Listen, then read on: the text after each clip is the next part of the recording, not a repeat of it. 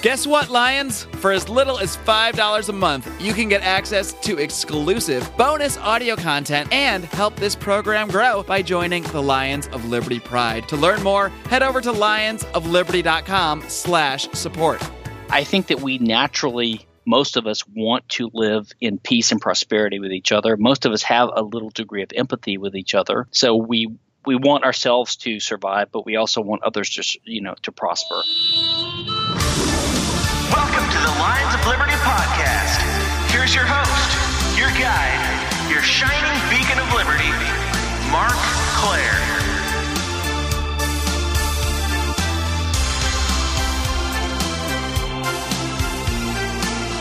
Roar! And hello, my little Liberty lemmings. Do not run off the cliff. Stay for this conversation because we're going to dig into some interesting things today. Specifically, we're going to address a concept which is used by many libertarians to justify libertarian beliefs and libertarian ethics, known as argumentation ethics. And I'm going to have my very first guest ever on the show back to discuss it with him. But first, I got to remind you that this is not the first episode. No, this is the 318th episode of this program, which means you can find today's show notes over at lionsofliberty.com/318. And it's not only me you hear from here on Lions of Liberty. I have some compatriots, some wonderful Liberty Lions here along with me, including Brian McWilliams every single Wednesday when he brings you his weekly shot of comedy culture and liberty with Electric Liberty Land. And then my man John Odermatt wraps things up every single Friday with his look at the broken criminal justice system on Felony Friday.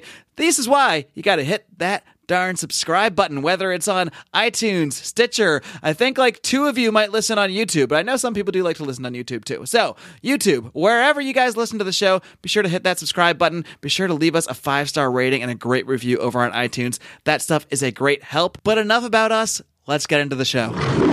My guest today is the founder and executive editor of Libertarian Papers and the founder and director of the Center for the Study of Innovative Freedom. He's also the author of the book Against Intellectual Property, which I discussed with him on the very first episode of this program a little over 4 years ago. I'm pleased to welcome back Stephan Kinsella. Stephan, are you ready to roar? Well, I'll give a Freedom Fiends thing. Meow! You're the second guest in the last 3 weeks to meow at me. As I mentioned, Walter Block gave me a nice little meow a few weeks ago too, but that was a little bit of a different tone. Well, I love the Freedom Fiends and Michael Dean, and I've done that before, so that's my shtick now. And Walter's always a sport.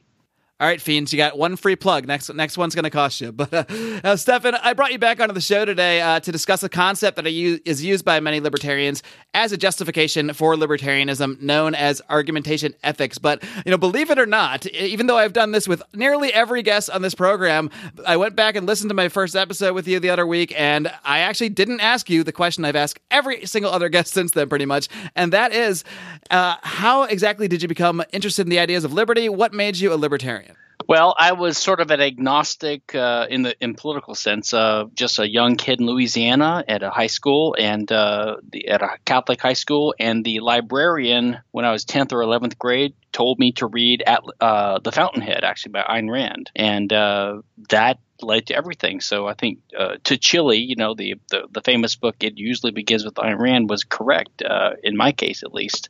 So I read Ayn Rand and everything led from there.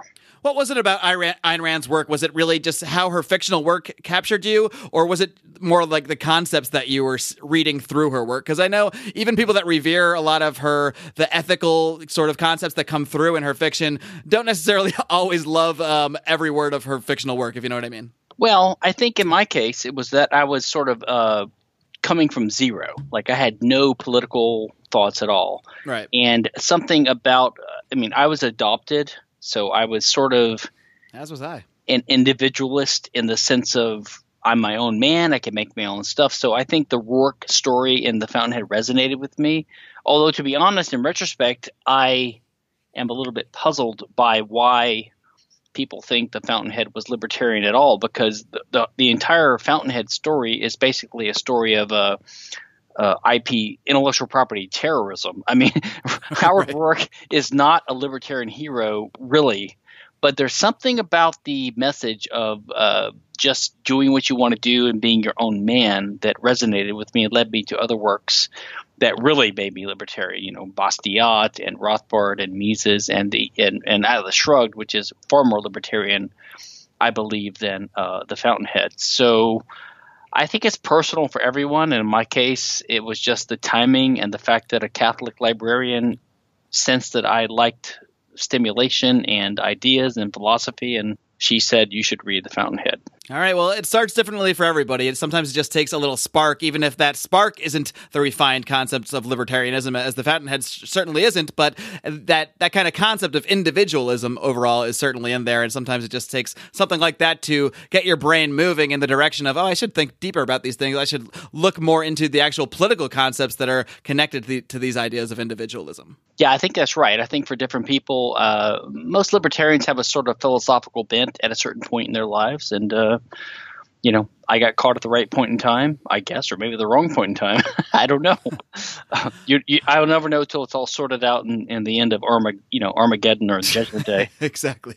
Maybe we'll all know someday. But as I mentioned at the top there, you are a proponent of argumentation ethics. It's a concept that was first put forward by Hans Hermann Hoppe, I believe, in the late 80s, and later adopted by many libertarians, such as yourself, as a justification for supporting private property rights and all the concepts of liberty which spring forward from there. And I think you've been one of the more vocal supporters of argumentation ethics over the years. But I've read a lot about the subject. I've listened to a lot of interviews you've done, and read a lot of articles, read Hoppe's work, read some critiques in the last week or two. But for the sake of my listeners, I'm going to try to sort of wipe my brain clean for a minute and just act like I've never heard of this concept before and kind of go from scratch here and try to look at it that way from someone who's never heard of it before. So why don't we just start with the very base concept? I'll let you spell out exactly what Hoppe's argument behind argumentation ethics is and why it is seen by some, such as yourself, as justifying the libertarian ethic of private property rights. Yeah, sure. So, I mean, for my personal history, I was, young teenager when I discovered this. And the question is, like, why do other libertarians get into this thing, right? And I think it's a passion for justice and rights and consistency, liberty, freedom for each other, nonviolence. But when we come up with arguments, like more sustained arguments to try to justify what we believe to each other and then to outsiders, there are different platforms we use. We say natural rights. We say that some are utilitarians that just see it as like the more efficient way to go. Yeah, there's an empirical or utilitarian or consequentialist argument, which is that better results are produced by a set of rules that mimic the libertarian idea. But that presupposes that we all favor, a certain set of outcomes and things like that. Look, of course, I was attracted in the beginning to Rand and to natural law ideas, but it was because I believe that I, like most libertarians, have a natural tendency to prefer the values that underscore what we all believe in, which is, peace is better than conflict. Cooperation is better than violence. We are all self-interested. We want ourselves to do better and our families to do, we're more interested in our families than others, but we all basically generally want society to do better as well, partly because of the division of labor and empathy and things like this, which Mises emphasized, etc. But the question is really, what's the argument for that, right? And the essential problem with the fundamental argument of Rand and natural law arguers is that they say that because of man's nature, we should value these things. Now, we know that some people don't. Most of us happen to. But the question is it compelled by that? Okay, so when I was a law student in 1989, like a young 20-something-year-old, I read Hans Hermann Hoppe's first public defense of his argumentation ethics, which was in Liberty Magazine, which was a popular thing back in the day. Reason Magazine is still around, Liberty is still around online, but back in the day, there were very few outlets for these things. So this is what we all read, right, back in the 80s and 90s and early 2000s maybe. I'm just kind of curious first, if you don't mind. Sure. What was so you were already sort of a libertarian at this point. Obviously, you're subscribing to this magazine. So what did you have a concept already in your mind about what a justification for libertarianism was before hearing about argumentation ethics? Or was it more a general thing, like you were saying before, where you knew you valued the concept of peace, you knew you preferred cooperation over punching in the face, and that sort of basic stuff, but you just maybe hadn't had a well thought out argument for why other people should feel that way? Well, I think that the natural law or the natural rights arguments of Ayn Rand and people like her resonated with me. But it was because I, like you and other libertarians, I suppose, we already value certain basic values. We don't maybe explicitly recognize those, right? But there's a certain appeal for us to this internally consistent idea, and also one informed by economic knowledge, right? Like the laws of supply and demand, just basic economics, which most of these ideas what we hear make no sense in terms of economics. So for me, I think I was attracted to the natural rights ideas, but it was more intuitive, and the arguments that they put forth made some sense to me, but I sensed that there was some problem with them. And when I read Hoppe, he points out that according to Kant and according to Hume, there is a logical problem with deriving an ought from an is. So if you're really hyper-logical, hyper-rationalist, and you really want to find a proof of what you believe, if you realize that you can't go from facts to values, right, from ought to is, from is to ought, then you start questioning, well, then what's really the basis of our principles? And it could be either intuitive or just what we happen to believe, or pragmatic. So I was, of course, a young libertarian thinking about all these things heavily at the time. So is the concept there with natural rights that, even if you can sort of show someone that they are real or exist, that it's still difficult to take that and then argue that therefore everyone must respect them and that sort of thing? Yeah, I think the natural rights idea is more based in sort of a natural law idea that, look, you can show that human nature is this, which is a fact. And therefore, you can derive that this is the way we ought to react towards each other.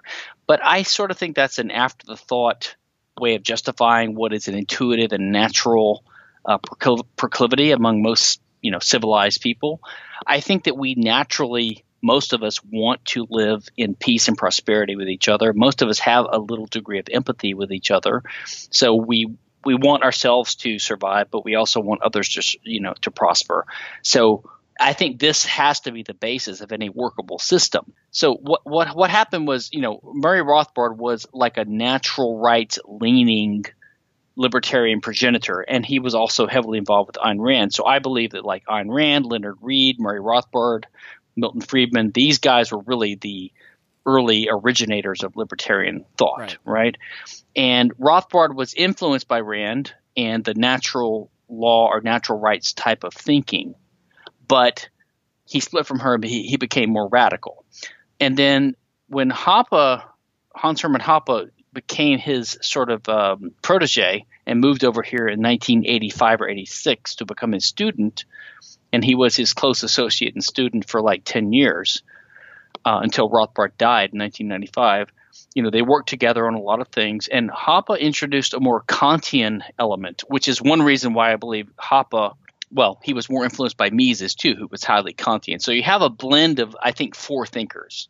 You have Hoppe. Well, let's start from the beginning. You have Rand, who was influenced by Aristotle and Thomism. So you have Ayn Rand, and then you have Rothbard and Mises. And Mises was influenced by Rand and vice versa, but also by Kant. But then Rand hated Kant. So you have this weird blend of ideas, right? You have Hoppe, Mises, Kant, Rand, Rothbard. And Hoppe kind of put them all in a blender and pulled out argumentation ethics, sort of. Yes. What's interesting to know about Hans, and I've talked about this a little bit in the past, and of course Hans is still alive and a good friend of mine, so it's a little bit odd to be speaking on his behalf because I have my actually own theory of rights, which is called estoppel, which is complementary to and related to argumentation ethics, but I'm a big proponent of Hoppe's approach.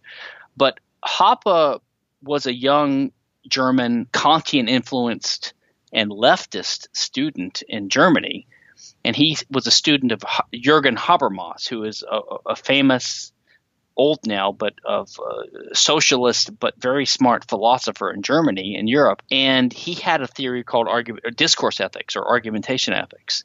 Now, Habermas and his sort of colleague Appel, Karl Otto Appel. So these are the two big names, Karl Otto Appel, APEL, and Jürgen Habermas were the originators in Europe of this idea of discourse ethics.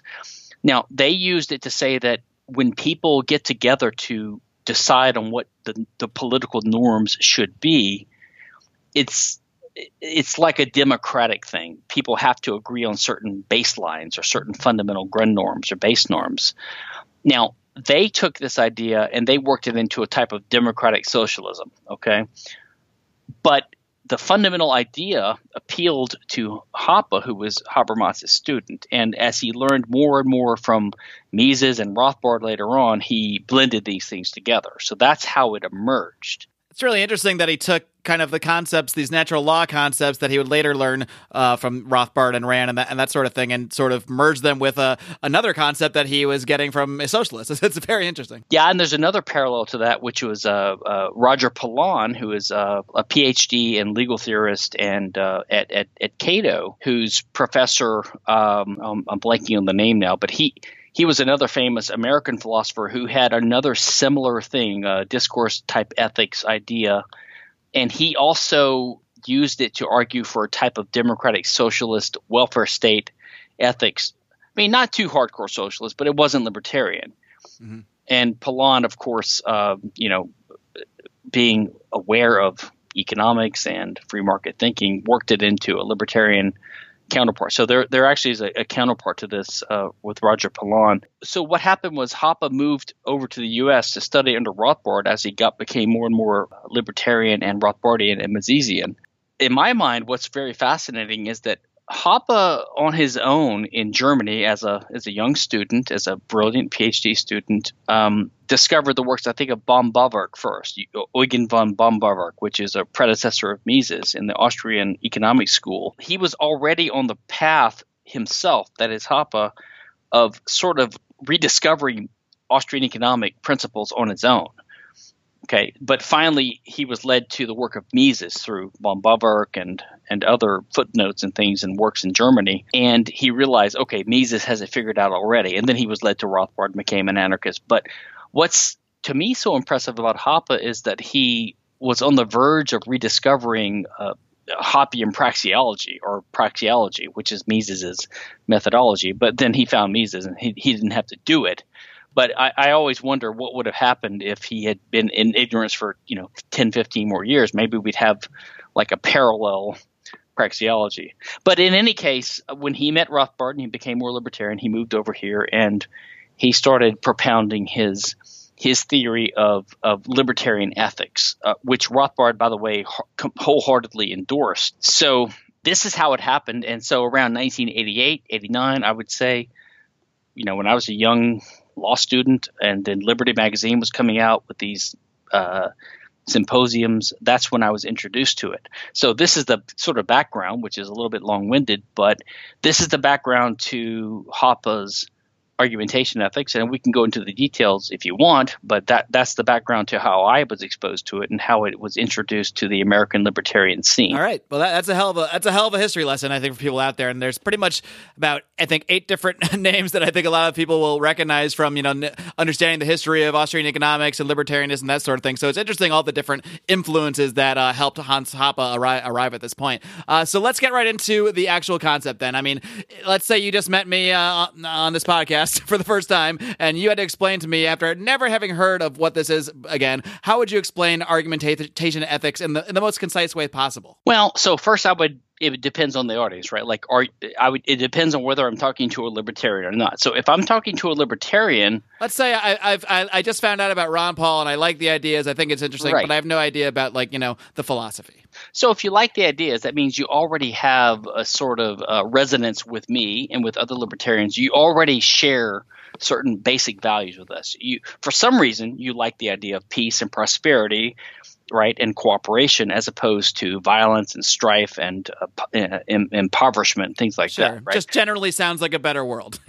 Yes, and so there's a consequentialist basis to this, and the consequentialist means that you base your ethical rules on the consequences of those rules. And there's a lot of libertarian debate over whether we should be deontological or consequentialist. And deontological means like rigid principles that are just put out there for some reason. Either God told us, or St. Thomas Aquinas told us, or Aristotle, or someone, and it's regardless of the consequences, and we just have to follow this according to our duty, which is some people say this is Kantian duty ethics.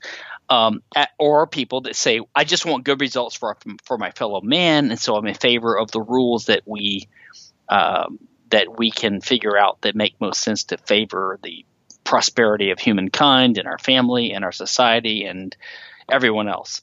And some people believe that there's a conflict between these two ideas. Like, you're either in favor of rigid rules, deontological ethics, or you're in favor of some kind of pragmatic consequentialist thing. Now, my personal view is I don't think there's a conflict. I think these things dovetail together, which was, in a sense, Ayn Rand's view. But in any case, Hoppe arrives on the scene, and Hans says, I agree with Immanuel Kant with Hume, that you can't derive a normative view, a rule, deductively from mere facts, because you can't say, because of man's nature, he should do this. Because to have a should statement or an ought statement, you have to base it on some earlier ought statement, because there's a logical distinction. In a nutshell, which is what you asked for, what Hoppe argues is this: the only norm, which a norm, by the way, is a rule, right? And my first name is Norman, so I'm a norm myself. So the only political norm that you could ever justify, and a political norm is the ultimate norm by which we decide which legal rules could be justified. And when we talk about this, we're asked which one should we have, which one should be justified. So what Hoppe observes is that anytime we have a discussion about this, it has to be in the context of an actual interaction of two or more human beings, right? Two human actors that have a rationality. They recognize each other as self-owners. They recognize each other as distinct entities, and they're having a peaceful, cooperative interchange of ideas. And the attempt of the discussion is always to try to figure out what the right result would be. This is just a general context of things, okay? Right. So argumentation ethics says that in any discussion about what norms should be in place, the people involved always have to presuppose things that are basically libertarian basic norms. They have to presuppose peace, cooperation, respect for each other's bodies and property. Otherwise, you couldn't even have a conversation.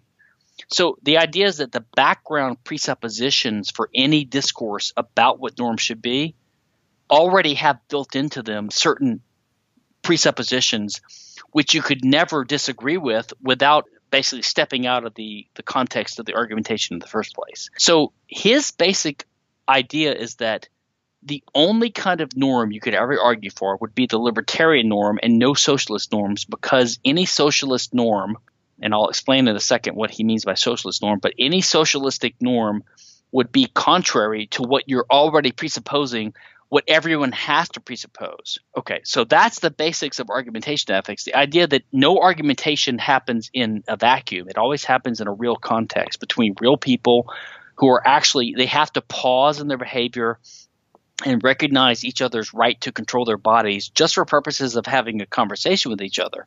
So if you're having a real conversation, and this is a key point Hoppe emphasizes, that when you have a discussion with someone about what should be the rule that we're going to adopt, everyone recognizes that we have to agree to disagree if we can't come to an agreement. In other words, okay, we're going to pause our activities. We're going to try to find a rule that will work for all of us. But we're agreeing to disagree if we can't come to an agreement. But that is a key thing, and everyone thinks that's trivial, but it's a key thing, because agreeing to disagree is, in a sense, the libertarian basic norm. It's the idea that, okay, we can walk away from each other, but when I'm having a conversation with you and I'm trying to persuade you of this rule, you're trying to persuade me of that rule, we're not saying to each other, if you don't agree with me, I will beat you over the head with a club.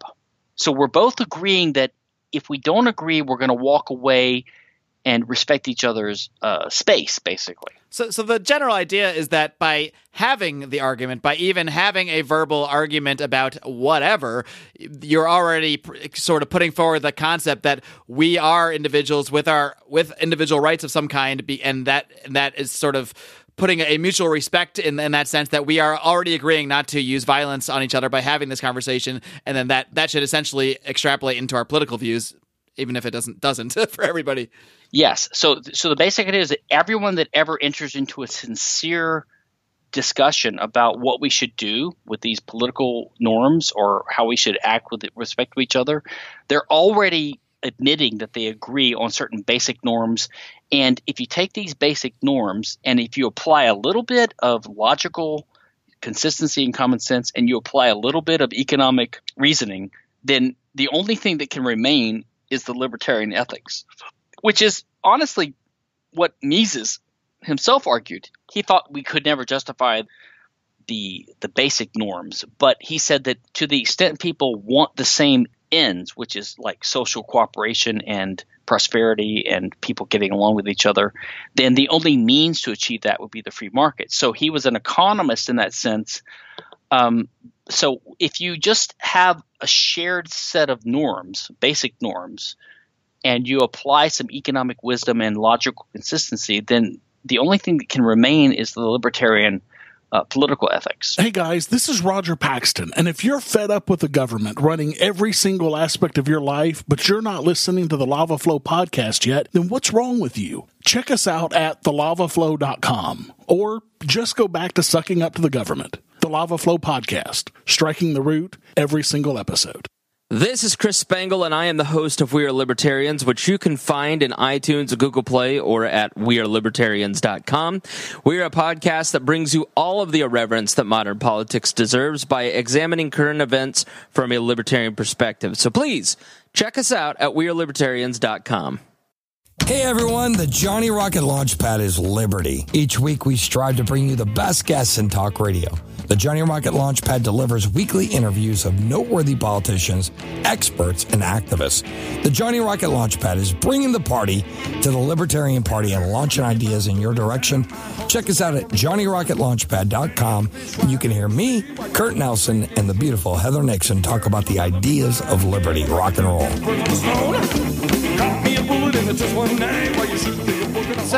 So let's say I'm just kind of trying to see how we get from, I sort of agree with the base concept in the context of having the argument. So if you're having an argument with somebody and you're trying to convince them of something, you are saying, I'm going to use words on you. I'm not going to use violence. You're already sort of saying that. But then what if, say, I'm arguing with a socialist? We both agree in the context of this argument, just by having it, that we're not using violence. We're using our words. We're using our thoughts. We're trying to persuade. And then he walks away. And he goes and votes for Bernie Sanders and votes for us to be taxed heavily. Where is the? How do we connect the initial concept within the confines of the argument and relate that to why those people should actually then continue to support libertarianism or start to support libertarianism? Well, yeah, and I think that gets to be more difficult. But I think that the ultimate thing there is you basically have to just argue for consistency then. But once you establish a baseline of shared principles, and to be honest, this is not really a problem because most people, we have civilization, we have society for a reason. We have it because most people actually are decent and they are empathetic and they do care about each other and they do want to be decent and just and right. They just only have limited time and limited understanding to figure out all the nuances. But to the extent people really care about justifying laws and they talk about what laws can be justified, we have to say, okay, we all agree on these basic principles at the bottom. So then the question would be, are the libertarians correct in saying that if we agree on certain basic principles like peace and cooperation and the division of labor, and if we understand how economics works, do we agree that people fighting over, what property rules do we think make sense and comply with this? Which property out? So I think in a sense, you have to go back to property rights. And this is what Hoppe does, which I sort of left out. But sure. Actually, if you don't mind, I actually want to read a statement from Hoppe Sure. that was in, let's see, I think it was from, what book was it from? It was from Economics and Ethics of Private Property. Sure, And I go think ahead. that's a book where he details this. But what Hoppe said was, I want to demonstrate that the libertarian private property ethic and only the libertarian private property ethic can be justified argumentatively because it is the praxeological presupposition of argumentation. Yes, So go ahead. maybe we can expand on that little statement there. Maybe we'll start with what he says at the end there, where he says, because it is the praxeological presupposition of argumentation. Now, you already touched on that earlier, but maybe we can expand on it a little bit. I mean, what is that praxeological presupposition, and how is a praxeological presupposition, as you relate to Mises, how is that different from just a general presupposition? Like, is the praxeological concept, is that something people really have to understand argumentation ethics, or is it just the mere presupposition of argumentation? I guess what I'm wondering is, how does this praxeological concept fit in? Why is it so necessary? Yeah, I think intuitively you can understand it without that. But yeah, to understand it fully, I think you do need to understand praxeology, which is why I do believe that Misesian / Rothbardian, and primarily Misesian economics is so crucial to this. So praxeology is the idea that the way we perceive and understand what other human beings do is we understand them as actors, okay, like ourselves. We have to understand ourselves as actors to the extent that we're actors. And this seems like a trivial observation, but it's not trivial because you could view other people as behaviors or as just clouds of quarks or molecules behaving according to deterministic laws. But the way we understand ourselves is that we have purposes, right? And we use means to achieve certain purposes. And the way we understand other people is that they're like us. They're other human actors. And so we format in our minds, and this is the Kantian idea, like we have almost a dualistic epistemology. We format in our minds, we understand other people's actions as actions instead of as just consequential deterministic events. What this means is we think of people as having purposes, okay?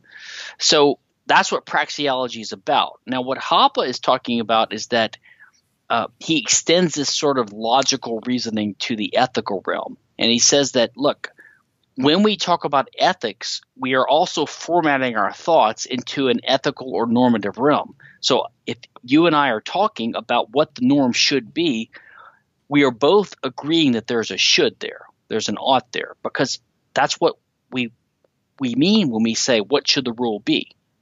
Now, if some human beings, and some human beings are like this, I would call them outlaws, right? Some people don't care about justifying their behavior. And as Hoppe talks about in some of his articles, you just have to regard those people as technical problems. So in life we have dangers and challenges that we face. We have scarcity, we have immiseration, we have droughts, we have storms, we have animals that are dangerous. And we have to regard those as problems that we have to try to solve in the world, right? Technical problems. Now, if we have a fellow human being, either we regard them as an actor who's amenable to reason and wants to sit down and reason with us and shares common goals, or they don't. And if they don't, then we just have to regard them as an enemy and as sort of like an elephant or a disease or a hurricane, and just regard them as a challenge to overcome and regard them as an enemy, basically, or an outlaw, right? But to the extent we have society and we have civilization, there are people that come together and they do happen to share these common values. I think the essence of Hoppe's insight is that the people that are part of this core group of society necessarily do and factually do share certain basic values. And so it would make no sense for someone to come in and say, well, you've demonstrated that if I don't want everyone else to die, or I want people to survive or prosper, that I shouldn't violate their property rights. So why shouldn't I do that? If you ask a question like that, there's really no answer to it. It's like, well, because we share the same values, and I've demonstrated by logic and economic reasoning that the consequence of this is that we should have certain social rules, right? We should all agree on certain property rules. Now, if you want to get down to brass tacks, what Hoppe's view really amounts to is an endorsement of the natural property rights that we have to have and that have to make sense for all these things to work out, for us to have a conflict-free society, which is the Lockean and the sort of consistent libertarian view of property rights. So the basic view is self-ownership, which means everyone is the natural owner of their body. Okay. And this idea here is that you're okay. Like if I'm having a conversation with you right now, I'm already agreeing with what you just said by having that conversation. Because if I'm not the natural owner of my body and my thoughts, how can I possibly, convince you of anything? How can I possibly even have that capacity in the first place? That the basic idea. Yeah. So Hoppe is trying to show there's a what he calls a practical contradiction.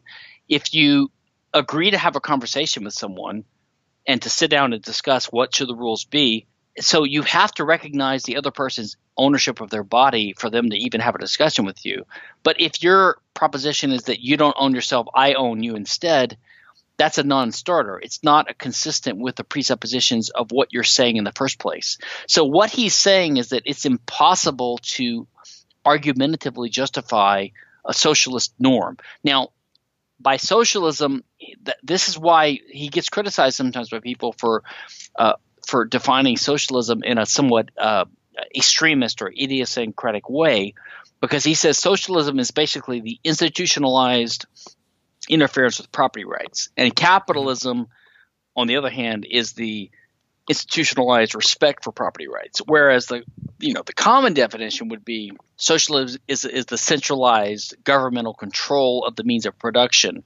But he extrapolates from that and sort of broadens it because he's getting at the essence of it, the fundamental essence, which is either you have private control of resources according to natural links, okay, which everyone can justify to each other. So if we have a dispute, which is the basis of all property rights, if there is no possibility of disputes, which arises because of scarcity, we would have no need to formulate property rules. So property rules are always a response to the fundamental fact of scarcity and the possibility of disputes or conflicts between people. Meaning that, if I want this little certain plot of land on the beach here in California and someone else wants that exact same plot of land, we either have to settle this through some sort of conversation, through some sort of property norm that's agreed upon, or we have to fight, or we have to use violence. These are the two options. Or your body too, like in the case of slavery or domination of other people, rape and murder and assault and battery. And so any dispute is always the result of a practical dispute. And this is why Hoppe refers to praxeology, because praxeology, Mises' idea of the logic of human actions, is basically the idea that human beings are actors. Okay, we're not just behaviors. We are beings with a purpose in mind. So we have an intelligence, we have a purpose, we have knowledge, and we have control over our environment, and we can choose to employ certain means to achieve our ends. So the entire framework is a very rich framework. So praxeology seems simple. It's humans use means to achieve ends. But that is very rich, and you can deduce many basic economic rules from that, right? Opportunity cost, means and ends, lots of things like that. Okay, but so the basic idea is that humans employ means to achieve ends, but means are necessarily scarce, as Mises talks about. So these are the things we're talking about, the things that you can have conflict over. So the way I think about it is you have human beings who are actors, and in theory, you can imagine them in a world, a Crusoe world, like by themselves. Okay, now this is not exactly like the hypothetical worlds of the evenly rotating economy imagined by Mises and Rothbard, which is a thought construct, but it's not quite realistic because it's not quite attainable. You could never have an evenly rotating economy. But you could, in theory, have an actor who lives alone with no other sapient or intelligent beings. And in that context, the actor isolated would employ means to achieve ends. He would still do human action. But the thing is, there would be no possibility of conflict. When there's other human beings introduced, which is the case in most cases, right? there's a possibility of conflict. And to the extent that these people want to live in society and have some empathy for each other and want to find a way to use these resources in a cooperative way instead of in a violent, conflictual way, they search for norms, which are property rights, right? Which say who can use this resource. Okay, so this is the entire genesis of these things, right? So, and this is, by the way, not just libertarianism. This is every legal system or every political system. There's always an answer to the question of what property rights should there be? Who should be able to control the resources? Because there's always the possibility of conflict. So basically what Hoppe recognizes is that if you're going to search for different types of systems that would allocate property rights in a certain way, the only argument that can pass the test, right, that can be compatible with the presuppositions of the people entering into any discussion in the first place is the libertarian system. So that's why he calls it the ultimate justification of the libertarian property ethic in the Liberty article. It's ultimate in the sense that it shows that you refute yourself when you try to deny what you're already agreeing with. Okay, so to my mind, in a practical sense, that's the value of this, is to just tell your interlocutor, tell your other, your participant in discourse, just say, listen, I'm pointing to the fact that you and I both agree with these basic norms.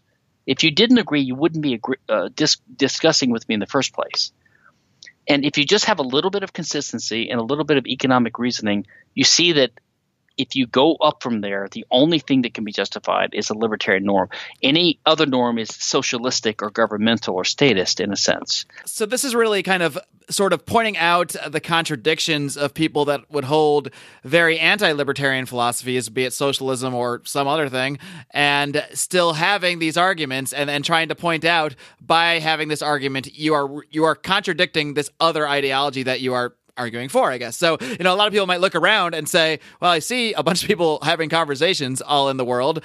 People are having arguments left and right. And yet we also live in a world, if we look around, we see property rights being violated left and right. So clearly in today's society, people aren't taking that logical, thought of, I use my body to argue, therefore I'm going to apply a libertarian property ethic. But I guess the concept behind Hoppe's idea would be like, that's true, but they're all contradicting themselves. Is that the general idea? Yes, I think that's exactly right. And I would say one thing that Hans emphasizes a few key concepts in his argument over and over again, and some of them seem somewhat redundant with what he said before, but over time I've developed an appreciation for why he does this. But one thing he emphasizes is that all justification is argumentative justification necessarily. And we know this because you can never deny this without contradiction, right? So it's a little bit like some of the Randian proofs of metaphysics and the law of identity and things like this. Like you have to contradict yourself to deny it. So we know that it's sort of true because it's something that you could never deny. And it has to be true that every justification, and that is an important word, has to be argumentative. That is, it has to be something that people arrive at by a discussion between themselves. And you could never deny that, because to deny it, you'd have to engage in argumentation, right? So that's one insight, is that all justification has to be argumentative. And the second insight is that argumentation is not just it's not like an abstract idea. It's a practical activity that acting human beings actually engage in the real world. And when they do that, they have to have a body, they have to have scarce resources, they have to have existed and survived to get there. They have to be actually respecting each other's space and their bodies and their belongings during the argumentation. So there's a host of practical presuppositions of any actual argumentation.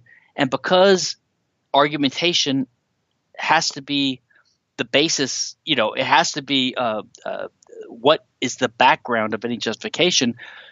The point is, you could never, as a real matter in the real world, you could never justify a socialistic ethics, because any justification of a socialistic ethics would be trying to argue something that's contrary to the presuppositions of the people that have to be engaged in this in the first place.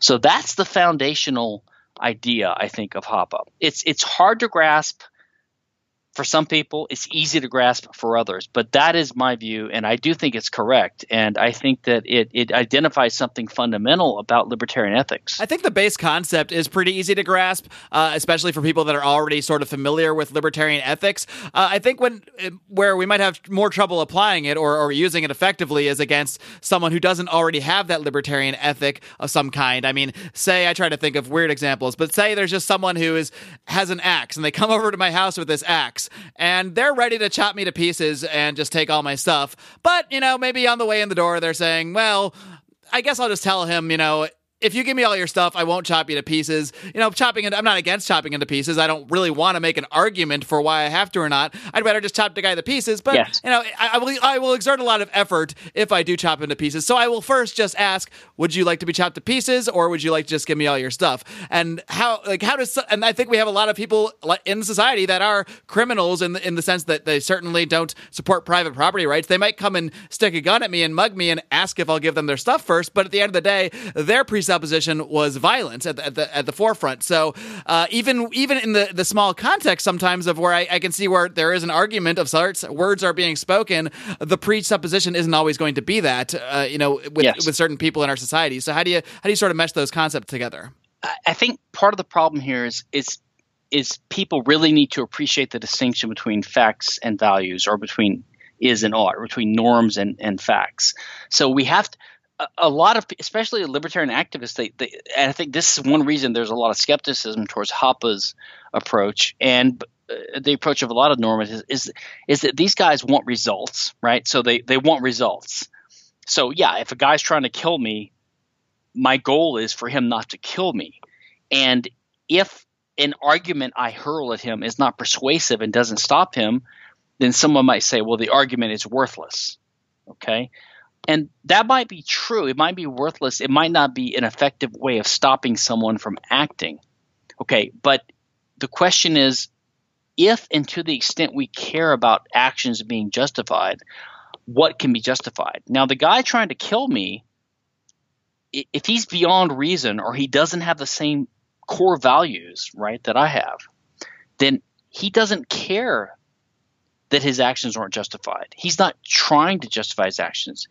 He's just trying to get what he wants. So to that extent, these people have to be regarded, as I said earlier, as like an animal or a mere technical problem. So, and that is what would sort of justify retaliatory violence against that person, because they've sort of removed themselves from the game. They've removed themselves from the peaceful society and said, I'm something different. I'm an outlaw, and now you can use violence against me because I'm only trying to use that against you.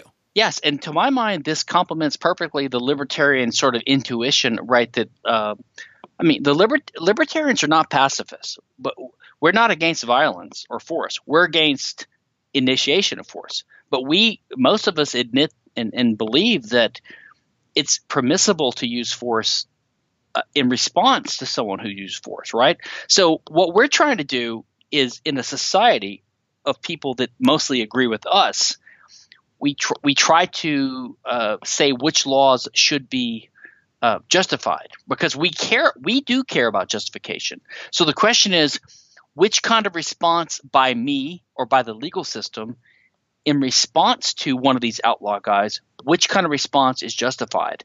And so then the libertarian rule falls out, which is that, well, you're entitled to, or you're justified in responding in a proportionate way, with retaliatory force or defensive force against someone who has harmed you or is trying to harm you.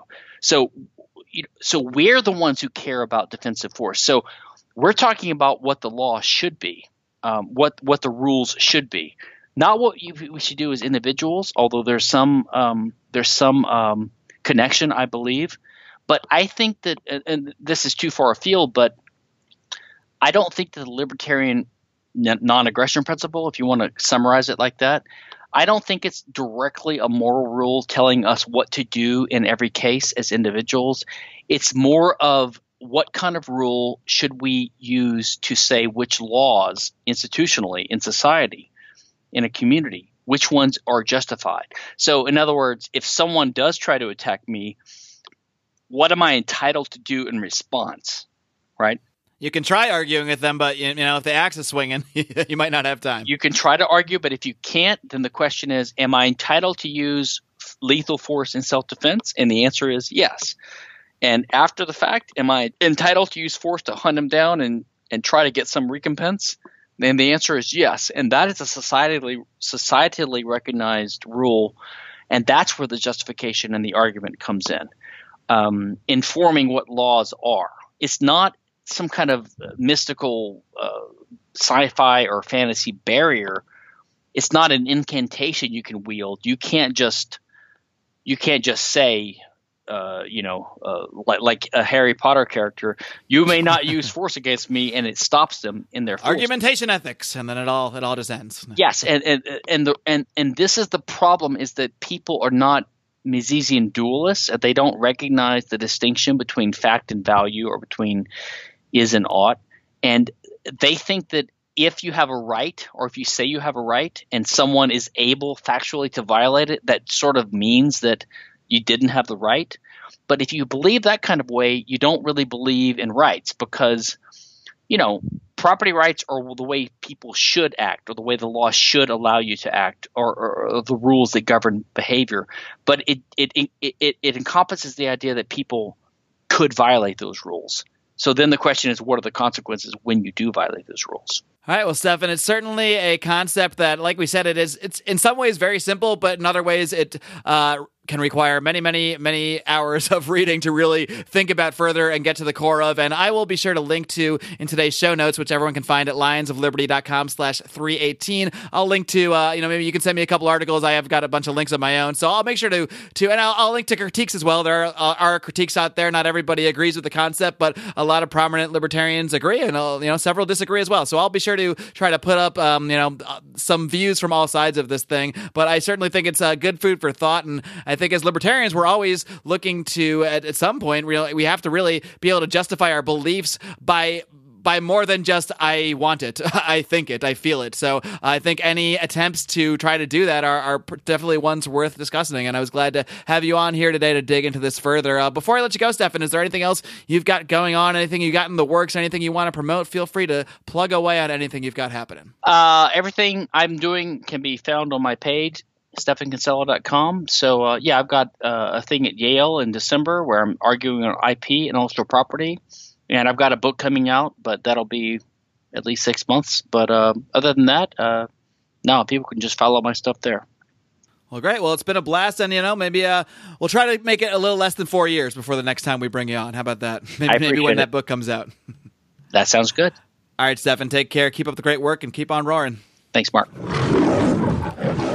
All right, kitty cats, I hope you enjoyed my conversation with the returning, from way back in episode 1, Stefan Kinsella. I would say I recommend going back and listening to my first interview with Stefan Kinsella, but quite frankly, it's very difficult to listen to myself in my first episode. But I will post it in today's show notes. I will post the link over at lionsofliberty.com/318. So if you really want to hear a very rusty, very did not know what the F he was doing, Mark Claire, you can listen to that interview with Stefan Kinsella, all about intellectual property. Despite being rough around the edges at the time and the editing being not that great and the audio being not amazing. But I leave it up to you. If you can ignore the host, you might find episode 1 pretty interesting if you weren't around way back then. Of course, the show has grown quite a bit since then, so I'm so thrilled to have all you guys here with me now on this journey. We did take a little break from the philosophy last week, and we sure did dive right back into it today with Stefan Kinsella. I do think it is a very important issue, ultimately. I mean, this is probably not the kind of stuff you're going to be talking to with somebody the first time you're introducing them to these ideas. The very first time you talk about libertarianism, you're probably not going to do a deep dive on argumentation ethics. Heck, maybe you will. I don't know. Maybe that's what will work on some people. But to me, it really feels like it totally makes sense to me, and I get it, and I can explain it to other libertarians, and they will understand the concepts of body ownership and a lot of the implications that come from that. I don't know if it's going to be effective on a socialist. I don't know if it's going to be effective on someone with an already diametrically opposed view. But, effectiveness is one thing, and getting to the truth and why something is is another thing. And I do think that the quest out there, the legitimate quest that many have made to try to justify the ideas of liberty or justify their beliefs is a valid one. And I think it's something that we need to be doing at all times, not necessarily justifying libertarianism per se, but just trying to get to what the truth is. What is the truth out there? And I think that's something we're going to continue to explore here on Lions of Liberty. Like we talked about in the show, there are a lot of different justifications for political ideas, natural rights, utilitarianism / consequentialism, and of course, this argument here of argumentation ethics. I think they all have interesting aspects that need to be explored. I have explored them on the show before, but we're going to be coming back to it a little bit more in the coming weeks. So stay tuned for this continued discussion. In the meantime, if you're interested in some stuff that goes in a totally different direction than what you heard today, not really the philosophical direction, but the conspiracy direction. Let's just call it what it is. We did just record, and it is already up now for members of the Lions of Liberty Pride, the latest edition of Conspiracy Corner, where we did a whole deep dive on the Las Vegas shooting, looking at all the various angles, possibilities, possible theories, possible oddities in the mainstream narrative. And, the security guard, Jesus Campos, was just on Ellen the other day telling his exclusive story, which will, according to him, never be told in any other format again. And it's an interesting interview, and we talk about that quite a bit as well. So be sure to tune into that. Pride members get exclusive access to that. For as little as $5 a month, you can get access to all of the exclusive content we put out, including the monthly Conspiracy Corner, as well as bonus segments with guests such as Dave Smith, Tom Woods, Scott Horton, Julie Borowski. They all took questions from Lions of Liberty Pride members and answered them exclusively for members of the Pride. And we also do all sorts of random bonus shows. We've got the Degenerate Gamblers podcast that's up now, a weekly fake money, so totally legal gambling show. Brian will also do some bonus rants, some bonus Rand pluses and minuses segments, and Odie will do some extra Is This a Crime segments with some guests. Just did a great one with Remzo W. Martinez the other day. So we really do put out a ton of content for Lions of Liberty Pride members, as little as $5 a month. For more, you can get some free t-shirts, some free koozies. For the $25 level, you can hop on a monthly conference call with us where we do really have a good old time. So be sure to go ahead and head over to lionsofliberty.com/support and check that out. And if you don't want to chip us in some money, that's fine. You're still going to get 3 episodes every single week, entirely for free. Me every Monday, Brian with Electric Liberty Land every single Wednesday, and Odie wrapping things up on Fridays with Felony Friday. If you don't want to support the show financially, you can support us by just leaving us a review on iTunes. That is the easiest way to help us out without spending a dime. And of course, by telling your friends about the show, by sharing this show, we will continue to pump out this Liberty content for you as long as you guys are here listening and sharing the show and spreading the word. Until next time, folks, live long and live free.